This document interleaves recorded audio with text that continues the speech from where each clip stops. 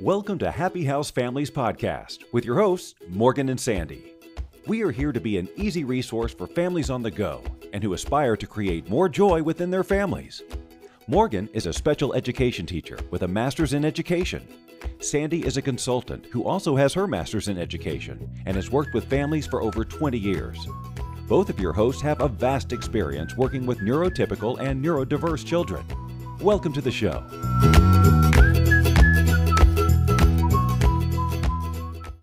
Hi, I'm Sandy. And I'm Morgan, and we are Happy House Families. Yay! Yay! All right, we're moving right along with regulation, and here are some more tools and strategies that can be easily implemented at home or at school.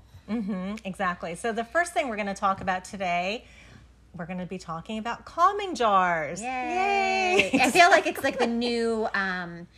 what are those jars called from the 60s that go up and down? Lava lamps. Oh, exactly. Yeah. Yes, They that's right. the calming jars remind me of lava lamps. That is true. Okay. Yes.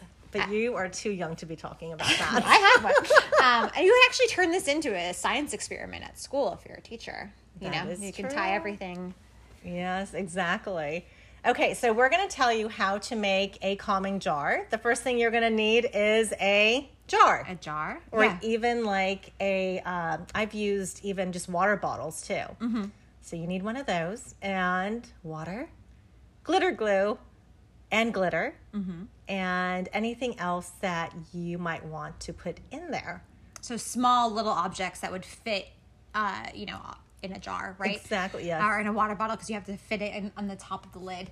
And also just someone who's worked with glitter, I think we all know, do this outside. Exactly. Because glitter can be a little bit of a mess. So That's don't right. say we didn't warn you. Exactly. Glitter is not forgiving. So yes, exactly. And then there is a school here in the Palisades where they actually make these calming jars with their students.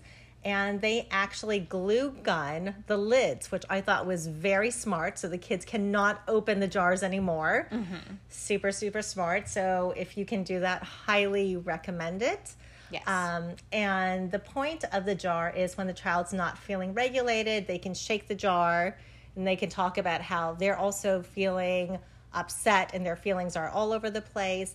And then the goal is to settle down just like how the glitter settles down. So it's a visual cue to help them calm down. So that's one way that you can use the calming jar. And another thing is, if you don't want to make it and you think like this is just another craft activity that I'm not interested in, is you can buy a snow globe. And it kind of does the same thing. True. So you can have the snow globe and shake it and wait for the, snow to settle or whatever is in there. And it kind of does the same thing. So if you're more artsy and craftsy and you want to make it, that's an option. And if you just want to have something you can buy, a snow globe is another great option. It kind of does the same thing. Exactly. And I was just thinking that with some of these snow globes, you can actually put your photo in them now. Have you seen those? Oh, yeah, that's really cute. Yeah, so you can put a photo of your child in there, right? Yeah, maybe feeling happy. Exactly. Yes. That's a good idea. It is. How fun. Maybe we could even do it for ourselves. Right? Exactly. All right. And then another one is something called Robot Ragdoll. And this kind of goes with a deep breathing exercise. So it is what it sounds like. So robot is when you breathe in, you're really tense. And I always say just make your cheeks tense, make your fingers tense, just things that you wouldn't even think to feel straight and like a robot, and then release like a rag doll. So then you visually show a rag doll being released and Yes, with the exhale. And that is an easy, quick way to kind of calm down. I like that one too because the two visuals are so fantastic. Everyone knows what a robot looks like. Everyone knows what a rag doll looks like. So these are very good visuals to have. Yeah.